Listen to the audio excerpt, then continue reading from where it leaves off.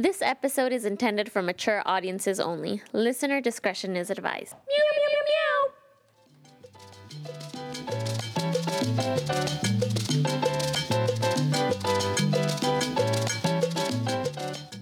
What's up, everybody? This is Michael Moda, and I'm this week's guest on This Frequency with an audible Giselle Johnson. Hey, everyone.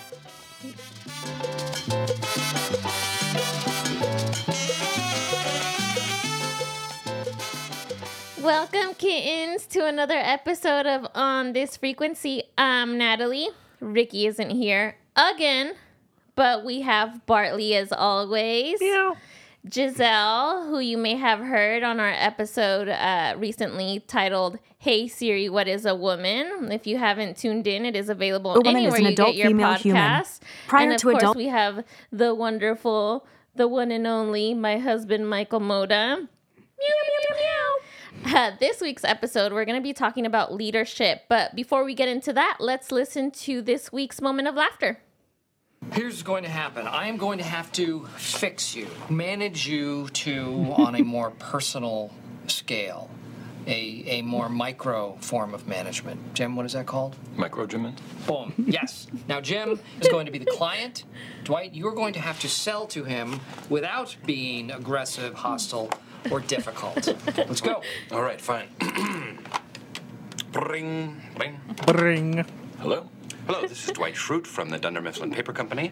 Wow, that's great, because I need paper. Excellent, then you are in luck, because we are having a limited time offer only on everything. Wow, this is my lucky day. What is your name, sir?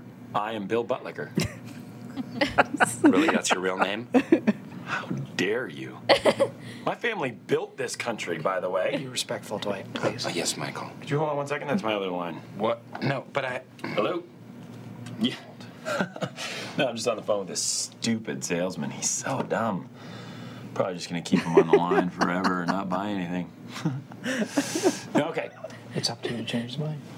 Sorry. That was a family emergency. Oh, no, what's wrong? You know what? That's private.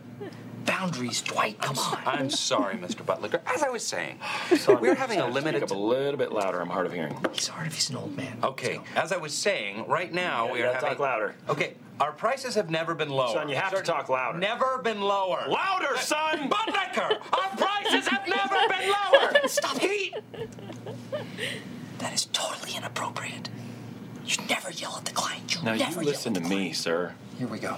The 3 words I would describe you as is aggressive, Yes. hostile, and definitely difficult. Please, Mr. Buttlicker. I'm irate right Give now. me the phone. Please give me He's another irate. chance. Give me the phone. Mr. Buttlicker. Give me the phone. I have to put you on with my boss. Well, I should hope so.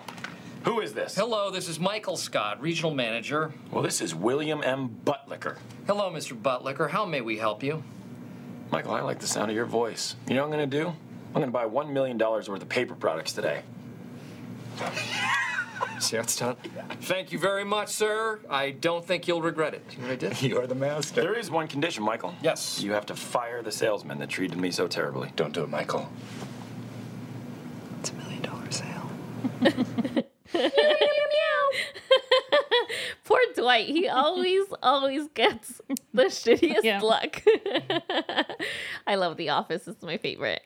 You know, in sales, though, it's funny because we always do role plays like that. And like, All really, the time. it's like, no, it's not that easy. Like, yeah, I want paper. Like, no, it's never that easy. Yeah. It actually reminds me of the Chase environment when we used to do role playing.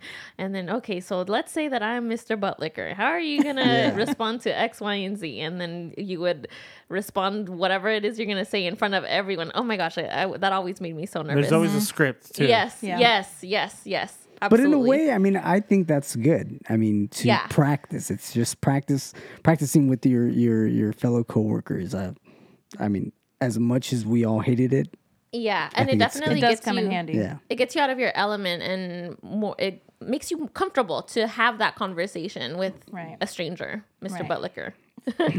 With all the Buttlickers of the world. I have a confession to make. Yeah. I've never seen an episode of The Office. What? Are you serious? Why are I'm you here? serious. Why are you here? Bartley, I guess this is my resignation from the show. I think so. Like that should have been a prerequisite when we were, I'm sorry. To all our listeners, I bid you adieu. You will not hear from me ever again. Do you watch Parks and Recreation? No. Oh, okay. Most people who have never seen The Office that I've talked to, they're usually more Parks and Recreation type people, and I've never seen it. I've never seen it because I couldn't get into it. I was more of The Office, but most of my experience is like you're either one or the other. Yeah, Well, a lot of people haven't seen Seinfeld before, and that's a classic. Bartley's just an anomaly. I've seen Seinfeld. See, he's seen Seinfeld. He's all right. Before my time. At least he's seen something. Before my time. Wow. Well, we learned something new about you, Bartley. Yeah, I'm sorry. Shit. He said, "I'm sorry." This will be my last episode, guys. I'm sorry. You can still redeem yourself. Just get that Peacock subscription. Can watch it there. You'd probably get, I think you can don't know. get it Maybe for free. I don't think you need you the should watch it though. subscription. Now that you work at Autos, you'd be like, okay, I can relate a little. Yeah, for sure. All right, for sure. We'll do. Well, again, that clip comes from The Office, season 5, episode 6, where you can watch on Peacock. Meow, meow, meow, meow. So, we have some fun guests, Mike and Giselle.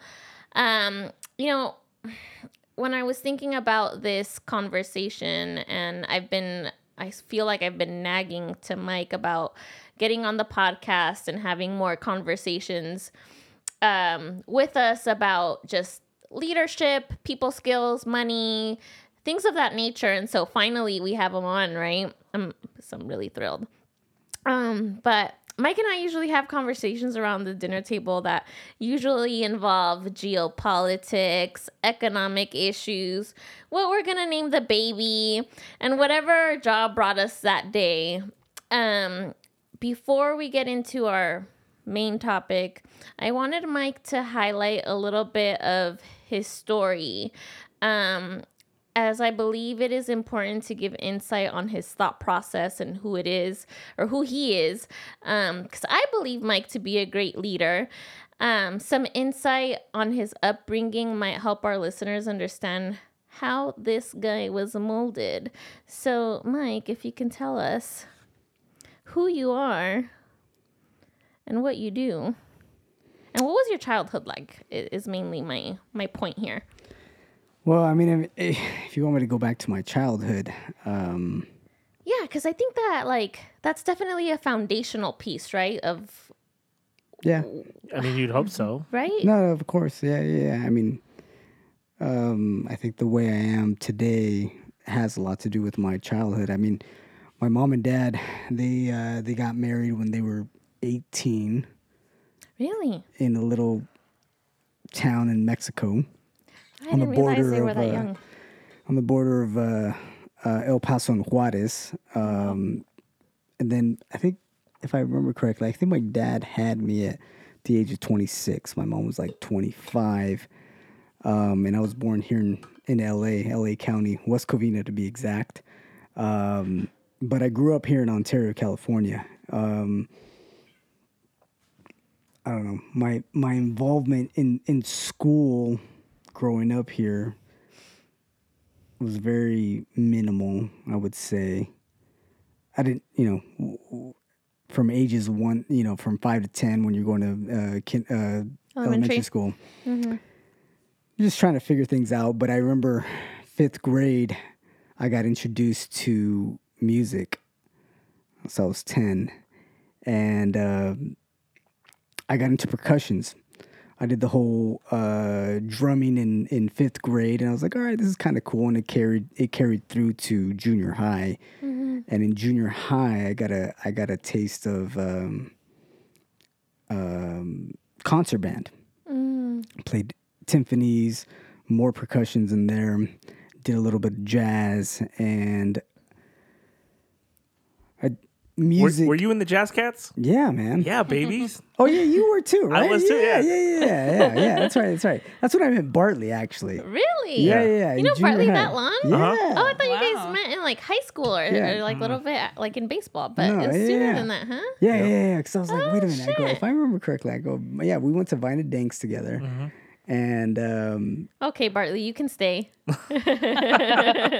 you were playing sax, right? No, I played trumpet. Yeah, I played trumpet in jazz band, and I played baritone horn in concert band, and I was like first chair all county and with my baritone horn. Yeah, you see, when you're first chair, you're the shit. Yeah, I was really, really good at that instrument. And But anyways, Mike, please continue. yeah, so this episode is focused on leadership, and I think there's an importance to being part of a group, Yeah. and working as a team because, as I've always said, you can't accomplish anything on your own. Right. But playing music was big, and in the Jazz Cats, I remember Barley. What it was, Mr. Krause, right? Yep. Yeah. I don't. A lot of our friends didn't really care too much for him, but he was actually a very good music instructor. I'd have to agree with that 100%. I mean, the guy was disciplined. In my junior high years, I think that's where I really grasped discipline, because I remember he even used to throw erasers at us. Like No. the erasers were like, Pay attention. "You hit the wrong note." Like, what's that movie, Bartley? The jazz drummer. What's it called? Jazz drum. Whiplash. Okay, yeah. If you watch the movie right. Whiplash, it's about jazz, and the instructor is just like, he's just on him. Mm-hmm. But that's how jazz instructors are, and like, it's just being disciplined, making sure that you get it, you get it right. Mm-hmm. It's not. It's not perfection, because no one is ever perfect. I would say Mr. Krause was a mix of that plus Mr. Holland's Opus. Ooh, Mr. Holland's Opus is good. I like that. Yeah. So going through that experience, I went to high school. I actually didn't pursue music in high school. I got into baseball. And it's funny. We were teammates in baseball too. Partly and I were teammates in baseball as well. Look at And how the universe just kind of aligns. You know what I mean? yeah, Like here we are. You know what I mean? I don't know. I had the option to go into like marching band and or go back into concert band, but I don't know. I just during that transition, I started getting to playing guitar, and I was like, oh no, I like just playing on my own. But I always played baseball, during elementary school, and to be honest with you, I just didn't really want to do PE in high school, and I was like, well, baseball's probably an easy A. I can do it. So I gave it my all, and I did that, and playing baseball and working together as a team. It was kind of cool experiencing that, because there's no difference from that to a concert band or a band. We all have to work together, right? Yeah. So as I did that, it was my senior year. I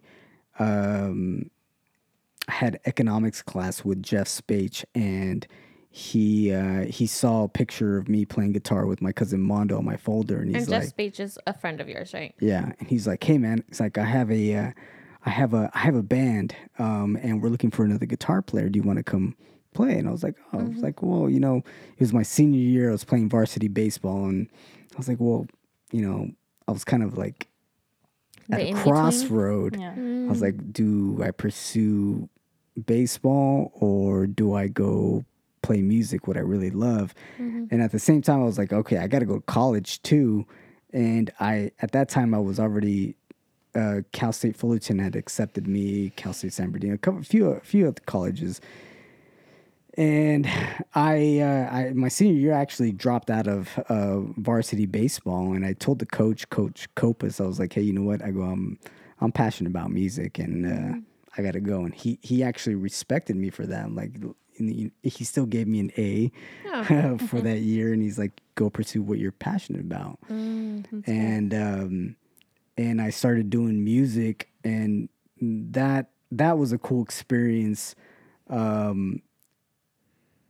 Growing a band and developing something as a team. And that led to 5 years of growing a band / business and getting into banking. Yeah.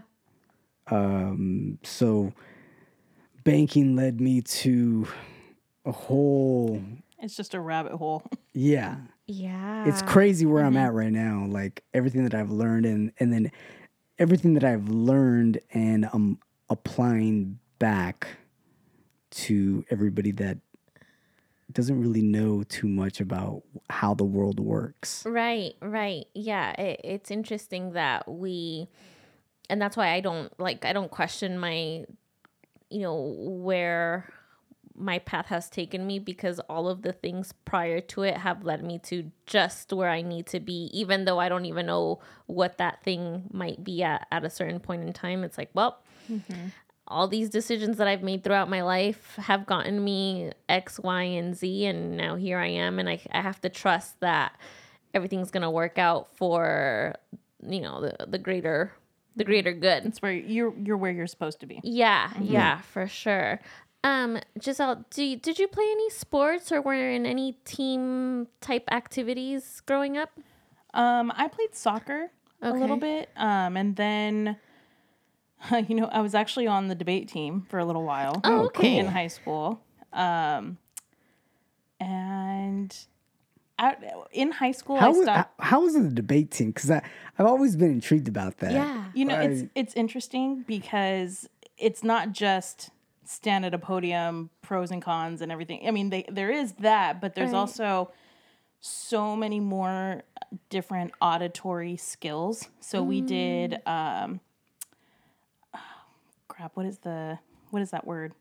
Impromptu. Excuse me. I was gonna say pro bono. I'm like, that is not what that is not what I'm trying to say. Nope. Impromptu. So that was actually a really good one where you learn those different styles, and everybody's like, well, I don't know my pros and my cons, and it's like, okay, well, here's your topic, just speak on it. Okay. And having that skill and developing that was very interesting because there's so much more that goes into it than just talk. You know. And then when we did get into the different debates and everything. So I remember we would go and we would travel at different schools and we were on the team and everything. And so you have to write out your pros and your cons, whether you're on the positive or the negative side of it. Mm-hmm. And at that time we were doing the death penalty. And, before you're given your section, they tell you, okay, you're going to be in this room, you're going against this person, and you're pro. You're going against this person, then you're con. So you kind of go through it and you have to prepare yourself. And as you're writing it through, it's almost like you write an essay. Yeah. And you have to anticipate what other questions. So it's almost like you're debating against yourself as you're preparing it. It was really interesting. And I really liked it just because I'm such a planner. I'm so type A with certain things that I really enjoyed that piece of, okay, if I was arguing with me, which, who doesn't, who doesn't argue with themselves, how would I stump this person, so to speak? So you kind of have to prepare for that. It was a lot of fun. Actually. I really enjoyed it. Oh, I would have been completely shy, and I don't know that I would have been able to handle something like that. It's weird, because you do have to get up and speak in front of people, obviously. I've never had that fear where I couldn't actually execute what I wanted to do as far as speaking in public.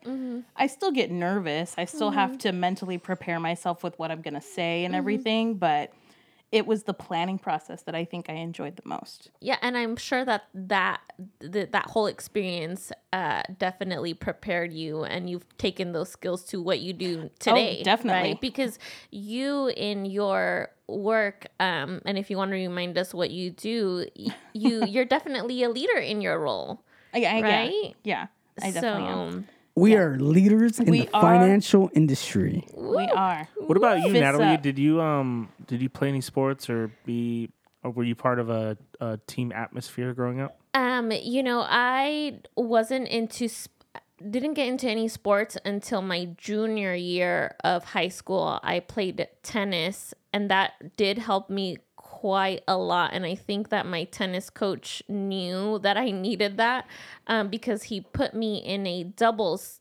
team. So I had to, of course, become the team player, and that's definitely helped me throughout. But I tell Mike, even now, that I wish that I would have had, or sports would have been in my life, or some kind of like team-led activity would have been a part of my life much younger, because I feel that now that's something that I'm trying to be better in and learn. And it just doesn't come as easily for me and I don't want to say that I'm self-centered and selfish, but I just don't think about others in the same way as someone that has been in leadership roles or in team player activities or sports, let's just say, right?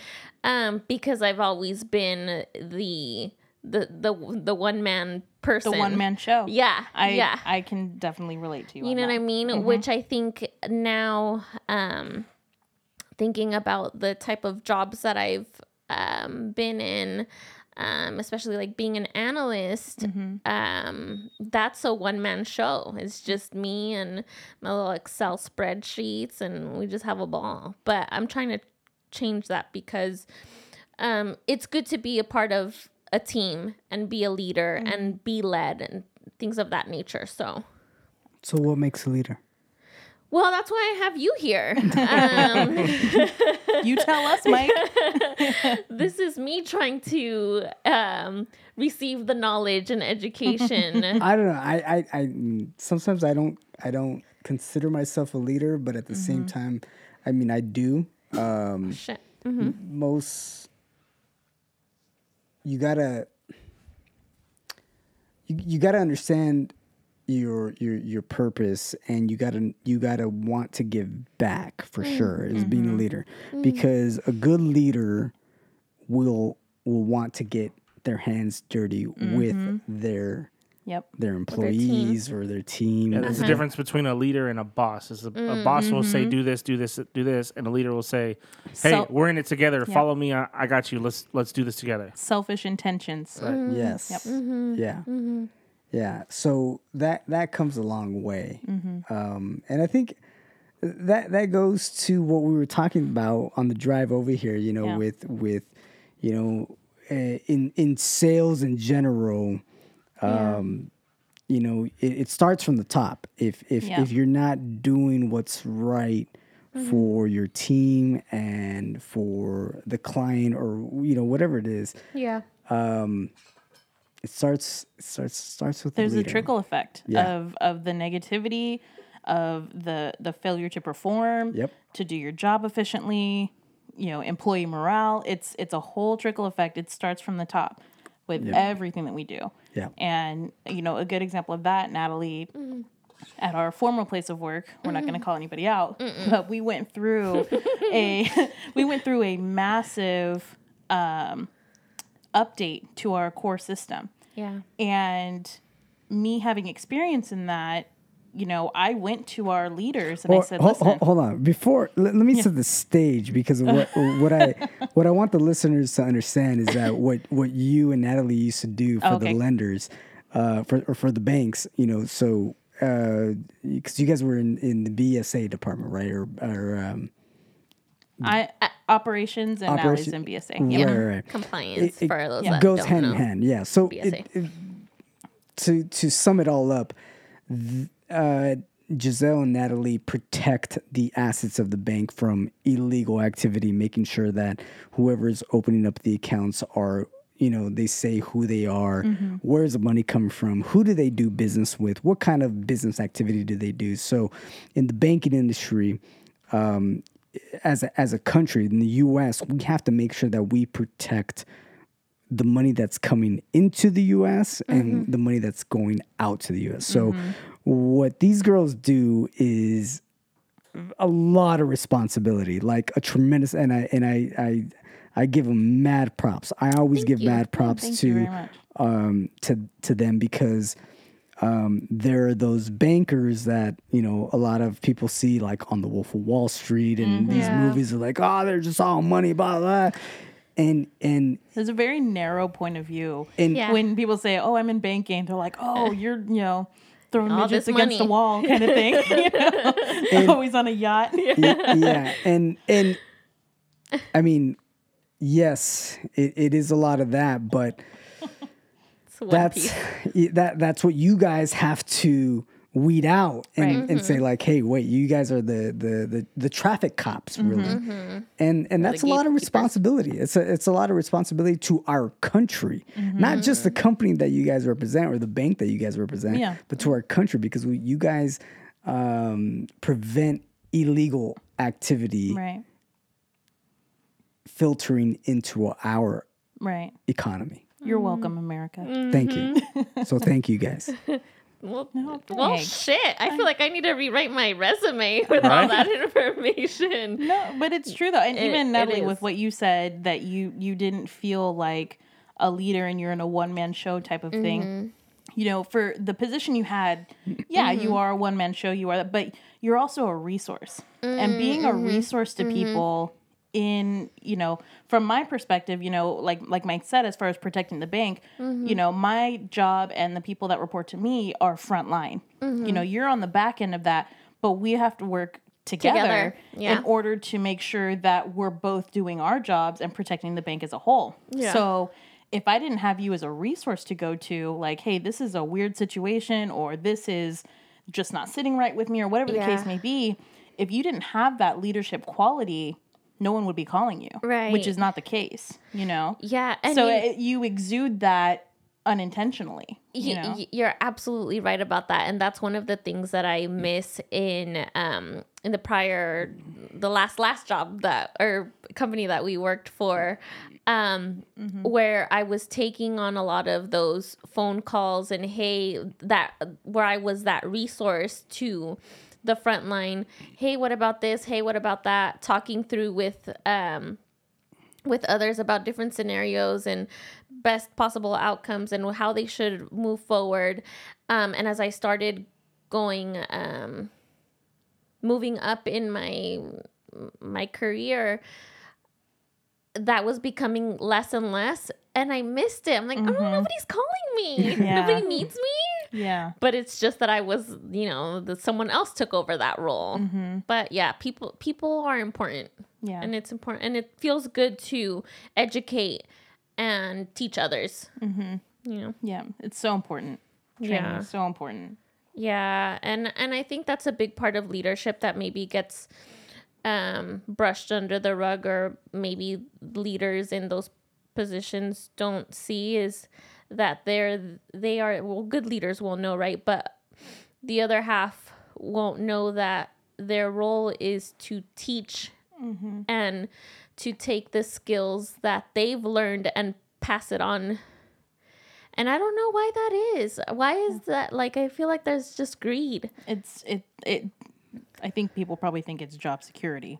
Yeah. You know, but at the same time, though, you know, I have a couple different leaders who I think of, you know, in my banking career and everything, and they never withheld information from me.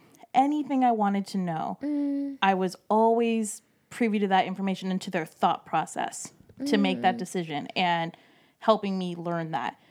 The leaders that I don't necessarily respect as much were very selfish and very controlling. Yep. And it's very frustrating as an employee who you're supposed to rely on this person to grow your own career, right, or to better your own career, your job, etc. And they're withholding that information. I would literally, when I first got into banking, first got into this type of role, the boss I had, she was amazing. She is just phenomenal.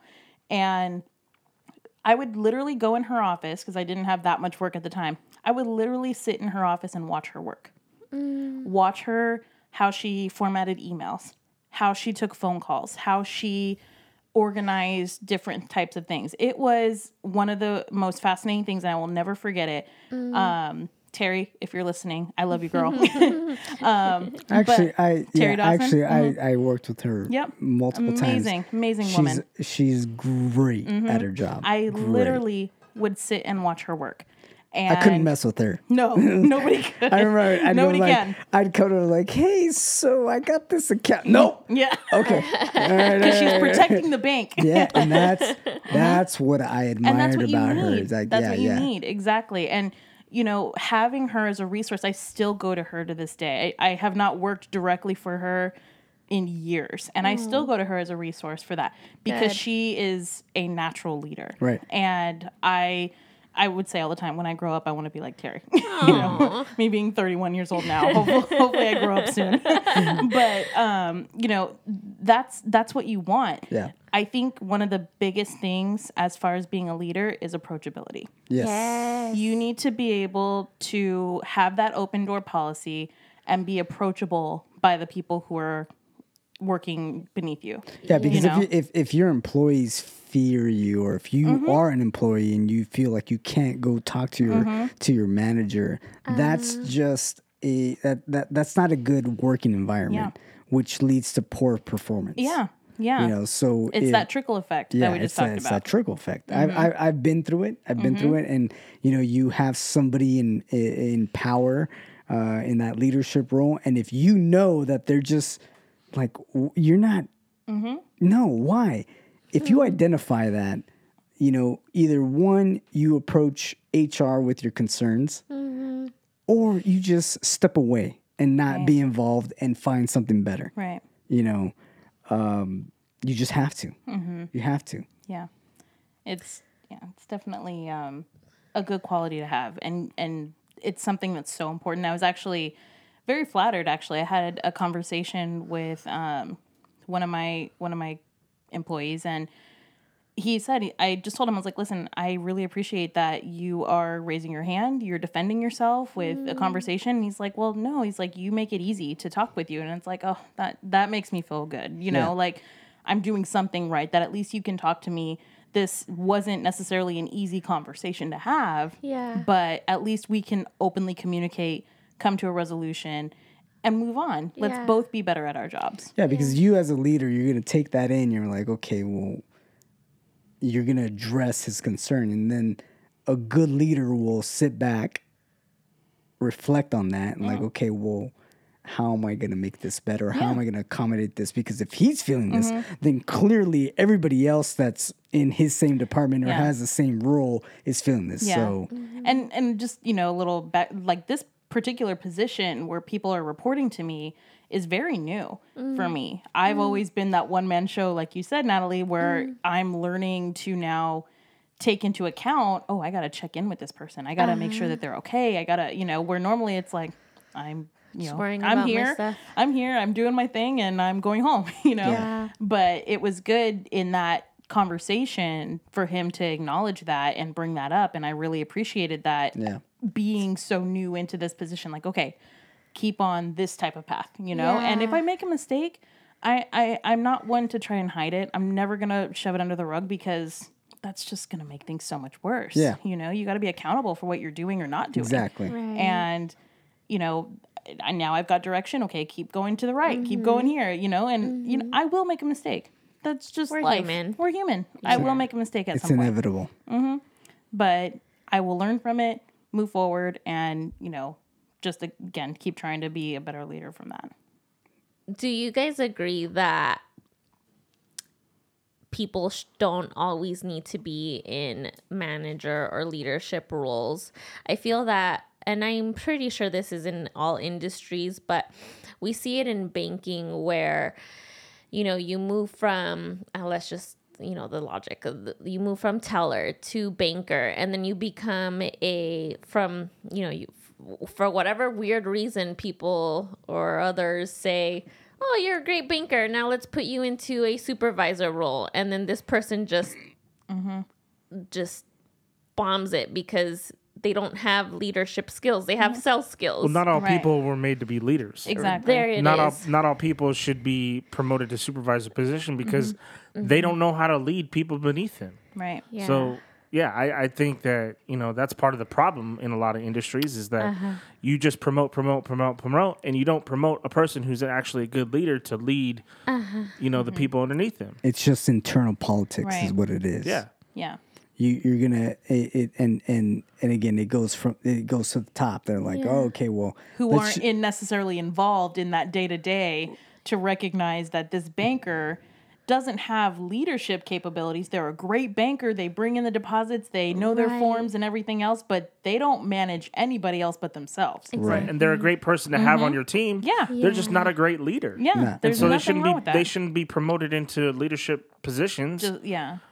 But that's not nothing bad on them. They're just not. That's not who they are. Right. And that's the whole thing too. Like sometimes you need those worker bees. Some people don't need more responsibility nor want more responsibility than what they currently do. Yeah. And that's perfectly fine. There is nothing wrong with that.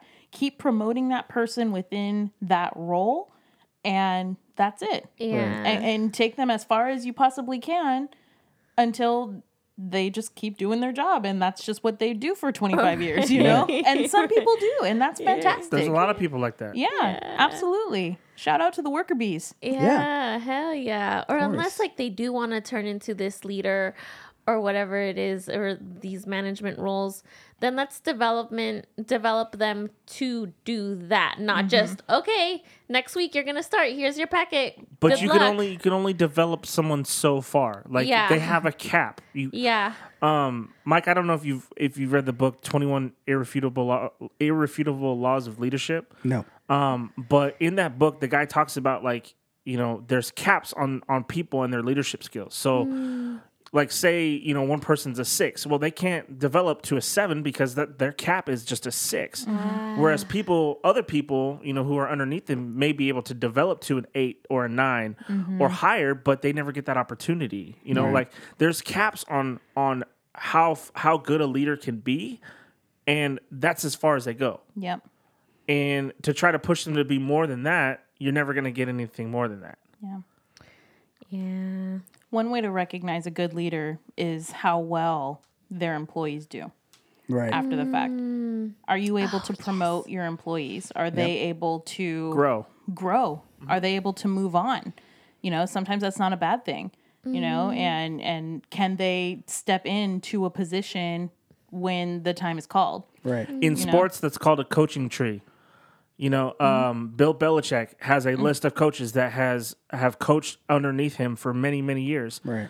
And you rate his success on how many guys he's got, head coaching jobs along the way. Or guys like John Wooden back in the day. Like those guys have guys underneath them that branch out to be head coaches elsewhere. Well, that's how you can tell great leaders is that they allow the people underneath to learn and grow and then branch out and do what they do and be successful at what they do. You build the value in yourself.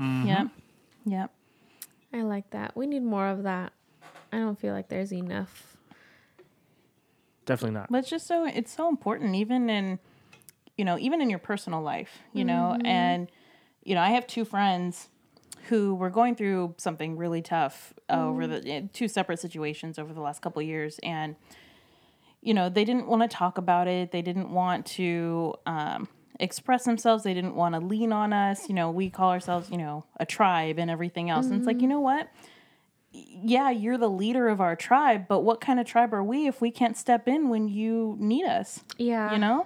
What kind of tribe is that? What kind of tribe are you leading Right. if we can't step in and be there for you? Yeah. Have these conversations. That's a great point, Giselle. Leadership goes into the personal realm as well. I can relate in that with a group of friends that I have in the last 5-7 years. Some of us more than others have taken that leadership role of like, hey, let's be more intentional with our conversation, with getting together, with just creating better friendships. Let me be a better friend to you. Let me tell you what I'm going through, because this is the only way that if I'm showing you my vulnerabilities and my problems or whatever, they don't even have to be problems, but if I'm letting you into my life, maybe you'll let me into yours and we can have a better dynamic, a better relationship. And that's the way that you build friends and and teams and groups and tribes and villages and people that'll help you with whatever resources you need. Right. We need people because it takes a village. Yep. Always. You know what I'm saying? Yep. You're right, Natalie. Yeah. Yeah, I'm kind of reflecting on just like family dynamics and things like that, you know, because there's so much fallout that happens that sometimes in our families, it doesn't allow us to thrive in other areas professionally or whatever the case may be, because the family lacked something, which then made you lack the leadership skills or the communication skills or whatever it is, you know. So that's a big. We're talking about leadership, and Yeah. so you know, maybe some of your listeners are in a position that, because I feel like the three of us, we've been in that position working in the bank to where we've started, you know, at the bottom, right, in the banking industry. And look, the banking industry is a global money mover. I mean, literally, money makes the world go round. Go round. Sorry, not wrong. Go wrong. Sometimes. That's also true. That's a different podcast. That's a different episode. Next week on This Frequency. Money makes the world go Is wrong. it Barley? Maybe you can. I remember. I think I was in 7th grade. Is it Mr. Shear? He was a history teacher. At Vina? Vina, yeah. Yep. Is it Mr. Shear or Mr. Yeah, I think so. Mr. Shear. I remember I would always go into his class, and it was his history. He's like, when the bell rang, the very first thing he would say is like, "Money makes the world go round." Like that. He'd always do it like that, right? Holding his right elbow. And I'm like, why is this man's crazy? Yeah. Money makes the world go round. And yes, it does. Working in the banking industry, I mean, we understand really how, you know, business activity works, you know, the flow of money, the do's, the don'ts, compliance, finance laws. I mean, it's a complexity. Yeah. And so I feel like, you know, the three of us, we've been in that high corporate environment to where when we started, we saw the leaders that were guiding us and we're like, with all due respect, why the fuck is this guy here? Right? Yep. And so I guess, what can we tell the listeners if you're in that position to where you feel like, because I've been there, I'm like, no, I can do a better job than this person. This guy's doing it all wrong. And sometimes, you know, when you're in that position at a low level position, you identify their faults and you know what you can do better, but you can't have that voice in that level. What would you guys say to that person to like, okay, look, you already have that vision. You know how you can make things better and you're going to do it for the better good for the company or for the employees or whatnot, right? Is it patience? Is it speaking out? Is it waiting for the right time to really speak out? Like what? Because I've been through it many times. I've been through it working through with JP Morgan, with Pacific Premier Bank, all these corporations that I've been contracted through. I'm like, oh God. And sometimes it's just biting your tongue and waiting for the right moment to say, look, this person is doing this and we can't be doing this because we have to, you know, this is how we can make this better. Yeah. Because I know there's people out there that are in those positions that are like, man, I can do a better job than this, but they approach it incorrectly, and sometimes they just get slapped and like, nope. Yeah. And then psychologically, that just does something to a person to like, well, maybe I shouldn't. I fucked up. I can't do that again. Yeah, that's a great question. I think it is a little bit of everything. It's sometimes it's patience, sometimes it's speaking up, sometimes it's well, fuck off, and then you move on, you know, because I too have experienced that in the companies that I've worked for, where it's either I'm going to be patient, or I'm going to say something, or I've said something, nothing has happened, so I guess I got to go now. And so then you sometimes if the door doesn't open, you have to go create it yourself, right? So I think that is several things. And to our listeners, you shouldn't be discouraged to try all of it. You know, give yourself that opportunity to be patient, to speak up, and to search for options or talk to HR, whoever it is, the powers that be, Right. To get you where you need to be. Yeah. I think like you said, it's that personal perfect blend of all of those things. Patience, you know, that confidence in yourself of speaking up. Yeah. You know, one of the things that I train is having confidence in your job, in your role. And ultimately, with the confidence that you have in your role, it just makes you a better employee all the way around. Yeah. You're confident in your responses to your customers. Yeah. You're confident in the work that you're performing. You're confident in how you speak to other people and what you're actually doing. And I kind of tie it off with everybody is responsible for their own growth, their own personal growth. That doesn't necessarily mean in that same company. You know, it's you're responsible for your own personal growth. So if you find that right time, you know, respectfully respecting the hierarchy, you know, because you have to play the game. There's always that game. Oh, thank you for saying that. Yeah, Yes, you have to play the game. Yeah, there's always a game. Right. And It's like chess. yeah, chess, cat and mouse. Call of Duty. You know, you have to take responsibility for yourself and for your own personal growth, and speaking up and saying, "Hey, put me in, coach." Right. That's one of those things that is either going to progress you or it'll give you clarity in where you are. Yeah. You know, I've been in that position so many times where I'm jack of all trades, master of none.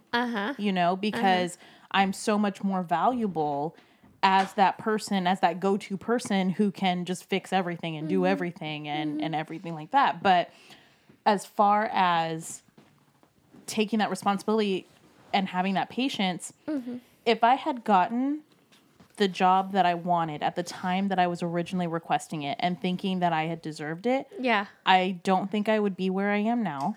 And I don't think I would have that mindfulness that I have now. Right. Looking at what kind of leader I want to be. You know, just thinking about all that kind of thing. So it's your perfect blend of patience, speaking up, and everything else. And when I had originally requested it, I wasn't at the bank I'm at now. Right. You know, Right. I was at the bank before that. Yeah. You know, and you just kind of go through those motions, and everything that you learn and you take away from it. Sometimes you're just not in the place that you need to be, and you need to go somewhere where you are more valued, more appreciated. You know, never stay in a toxic environment if it's not good for you. I never condone that. But if you know that you're in a position where you know you can make a difference and you have a plan for it, I would always encourage you to speak up, but also to have the patience and the clarity to realize that you just may not be where you are supposed to be. Clarity. That's a good word right there. Yeah, be clear and intentional with what are your next steps, what are the what's the plan? Control your emotions, because sometimes you want to just like lash out. You know. Yeah. You gotta and I think sorry, I wanted to add accept feedback or look for feedback. Absolutely. Because we may think like, okay, I'm going to be patient. Okay, I'm going to speak up, or okay, I'm going to lash out at this person. But I think that it would be good to go to somebody else that is not involved and can give you their perspective. Hey, I'm going through this and that. This manager is a so-and-so. I want to be there, or whatever it is, and let them give you, okay, the feedback, or let Right. them ask you questions about how to make you reflect on how you are as an employee or as a leader or whatever the next step is for you, because feedback is also important and we need to receive it and be able to receive that even if it's criticized or we're being criticized. Yeah. Good criticism is, what is it? Constructive criticism? Constructive criticism. Yep. Yeah. Yeah. I'm out of breath. So passionate. Is the baby coming now? Is the baby coming now? no, got time. But yeah, normalizing feedback. And maybe, maybe with all of these situations of like the patience and trusting the process and speaking up, maybe that's the reason why there aren't more effective leaders. There's all these little things missing or that we get ahead of. Mm-hmm. Well, sometimes when people are put into a leadership position before they're ready, I'm not saying everyone, but there's this air of entitlement. Right. Yes. And it just kind of just sits there with that person. The ego kicks in. Yes. Yeah. I was put here for a reason. Just respect my position, respect my authority. And, Right. Respect my title. Yeah. Yep. Yeah. When, they're not doing anything to, deserve that kind of Right. feedback or anything from their employees. Yeah. A good leader will always know their roots, where they come from. Mm-hmm. If you're ever put in that, high level position, just always remember, where did you come from? Mm-hmm. Where are your employees coming from? Humble yourself. Mm-hmm. Yeah. Always. Yeah. Yeah. Humility is so underrated. Yeah. We don't have all the answers. No. I'm human, but look, let's work on this and we're going to find them together. Get your hands dirty. Yeah, I like that. Yeah. I want to ask one more question. And I'll ask you to both of you, because this is like just such a hot topic right now, right? Like women in the workspace and women empowerment and, more women in having a seat at the table. What do you believe women need in order to have a seat at the table and have more roles in leadership? What do they need? I feel like they're coming. We're here. We're making waves, but clearly not as quickly or as much as we would want. What do you guys feel is missing?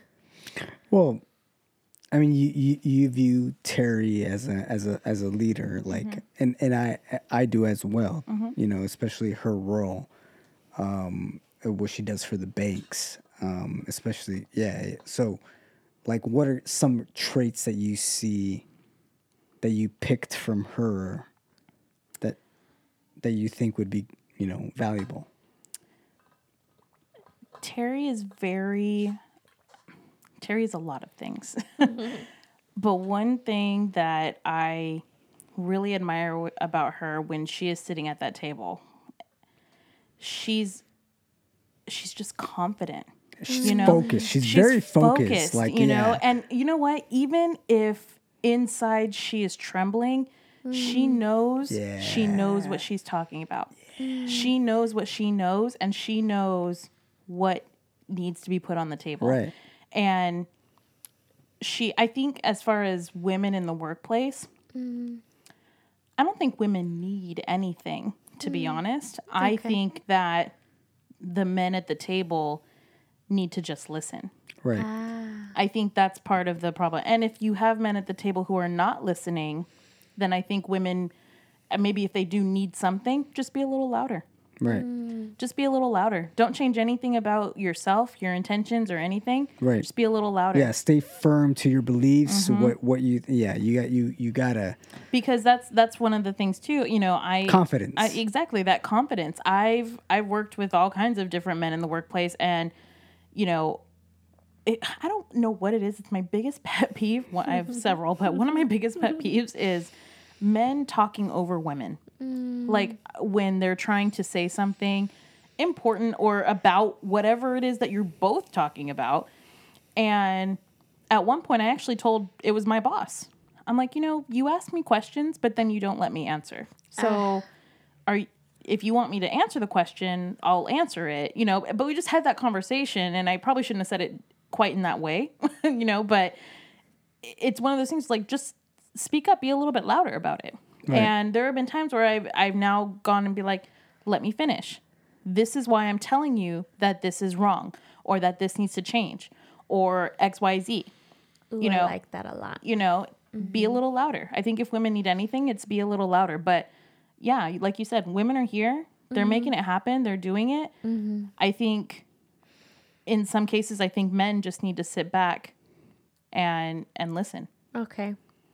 Would you agree, Michael? I 100% agree. I agree. I like the way that you said all of that, because I do believe that women, like, I reflect and I think, like, why aren't we just, in these spaces and having these conversations and being the leaders of this team and paving the way? It just be a little louder. Mm-hmm. We have the confidence. We have all the confidence in the world. We know what we're talking about. We have all the tools that we need. We do. Mm-hmm. We just need to, like, all right, sir. Yep. Quiet. For 1 minute. You're going to get beat down a lot. Whether you're a woman, whether you're black, whether you're Mexican, whether you're gay, right. Doesn't matter. Like, when you're when you're ostracized in society, and you're trying to, and you have this label, it's going to be difficult, no matter what. I found too that if you're in a situation where you're struggling with that man-woman dynamic, right, stick to facts. Yes. Stick to facts. Women, of course, are more emotional, where I can, Natalie, you did this wrong, and this is how I feel about it. Yeah. If I went, Mike, you did this wrong. It's on paper. This is what's wrong. You're gonna understand that better than I feel. I feel upset. But are you gonna prove it? Yeah, exactly. So sticking to your facts of, listen, this is exactly what's happened. It's on paper. It's in an email. It's, clearly it's showing our sales are going down, or whatever the case is happening, of what you're trying to convey as to why things need to change. Right. And I think that's going to be kind of across the board for anything, is you have to have something to support whatever it is you're trying to accomplish. But when you're in that conversation with a man, having those facts, did you not put this on paper? Am I wrong in understanding it this way? Mm-hmm. Tell me how I'm wrong. I will tell you how I'm right. Yeah. So I love that. The truth never lies. The truth never lies. Yeah. Like, numbers don't lie. Numbers don't lie. Yeah. No, they don't. Yeah. Maybe that's why we like banking. I don't know. Yeah. But bankers can't count. It's true. Math is hard, guys. Those are just salesmen. If they were true bankers, they would know how to carry the one. Oh, wait, what? I have a funny story. We had, it's not funny as to why we were there. I was at one of our branches had gotten robbed. Oh, shit. And so part of that, we have to do a cash count. And it was all of the operations people. And there's probably like 10 of us there. And we're trying to count the cash that's remaining in the branch so that we can, all you hear is 20, 40, 60, 80. Shit. 20, 40, 60, 80. Fuck. It's just honestly, the whole time I'm like, we are never going to get out of here. 100, 500. 100, 500. Damn it. Yeah. Have to start all over again. I don't have enough fingers for this. Thank goodness for the cash counters. Right? Yeah, no kidding. No kidding. So funny. Oh my gosh. Well, any closing thoughts? Anything else we want to add before we get this ball rolling? In regards to leadership? Yeah. I mean, anything really. Leadership, pets, banks. If you want to be a leader, music. If you want to be a leader, be prepared to get your hands dirty with your team. Mm-hmm. I love that. Simple as that. I love that. Do you have any reference books? I think we asked you when you were here last for our last episode, but is there any point of reference that you personally go to? No, I can't think of anything right now. I mean, I the book that I mentioned earlier. Mention it again, Bartley. 21 Irrefutable Laws of Leadership. It's by John C. Maxwell, and it's a really good book because he lays out like all these laws for being a leader, but it also allows you to not only reflect about those laws on yourself, but about the people who are in leadership roles in your life. Like, what characteristics do they possess that, you know, make them a great leader? Or, you know, like in one of the chapters, it talks about the ceiling, and it was like, okay, well, what's your ceiling, and what's the ceiling of the people that are leading your teams? You know, and it's really cool to hear these laws and have and the way he explains it, but also to like do a self-reflection of like not only yourself, but of the leaders that are in your life. Actually, good. I thought of one. Okay. No, And let's this hear book I think I have- actually really was a game changer to me, maybe like 3 or 4 years ago. It's called Good to Great is it Adam Grant or? by Jim Collins. Oh, okay, I was way off. Sorry. And what this guy did, he analyzed, so it was like during the 80s, I think, if I remember correctly, 80s or 90s. He interviewed some of the top executives for like Walgreens, Wells Fargo, some of the big banks, a lot of the big corporations during that time that were performing extremely well in the stock market. And so they went up and they discussed with them, like, what is it that you're doing as far as a leadership role? And that book really just was an eye-opener to me because those executives that drove the performance of their business, whether it was a bank or Walgreens or I forgot, it was like 10 different companies. The common factor that I found between all these executives was that they were very team oriented. And that was the only reason why these companies were extremely profitable, because these leaders were one with their team. That's the importance of being a leader, is being one with your team. You know, shit, look at, you know, if you watch the movie Gladiator, the only reason why Maximus was admired by his soldiers was because he got in there with them. He's like, I'm gonna fuck fools up too. Yeah. You want to be a part of that. Yeah. Well, thank you guys for those recommendations. I have one more. Let's hear it. Emotional Intelligence by Dr. Travis Bradbury and Dr. Jean Greaves. So this book was actually given to the entire bank as part of like a conference, leadership conference or anything.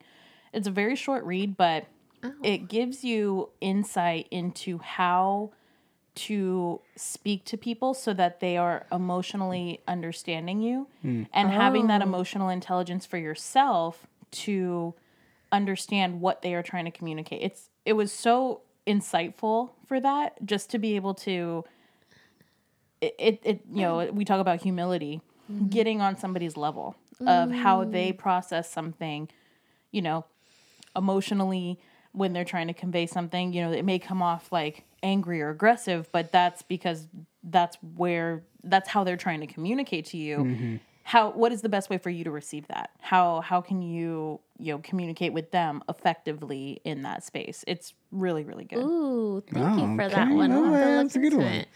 Thank you all for those book recommendations. I'm gonna have to write these down for myself too. Well, that makes On This Frequency's latest episode. This is gonna be the shit, everyone. An hour?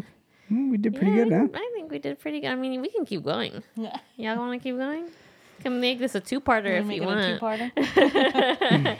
But no, thank you guys seriously for coming down and having this conversation We with should me. just start a banking podcast, and we'll probably have a lot of gosh. bankers just for listening. Like, sure. yeah. It's such a small world. We would be like the It's a Office small, in big audio. world. It's a small, big world. I swear, I tell people all the time, I'm like, man, we could write a book of all of the different things Yes. that you Right? just deal with.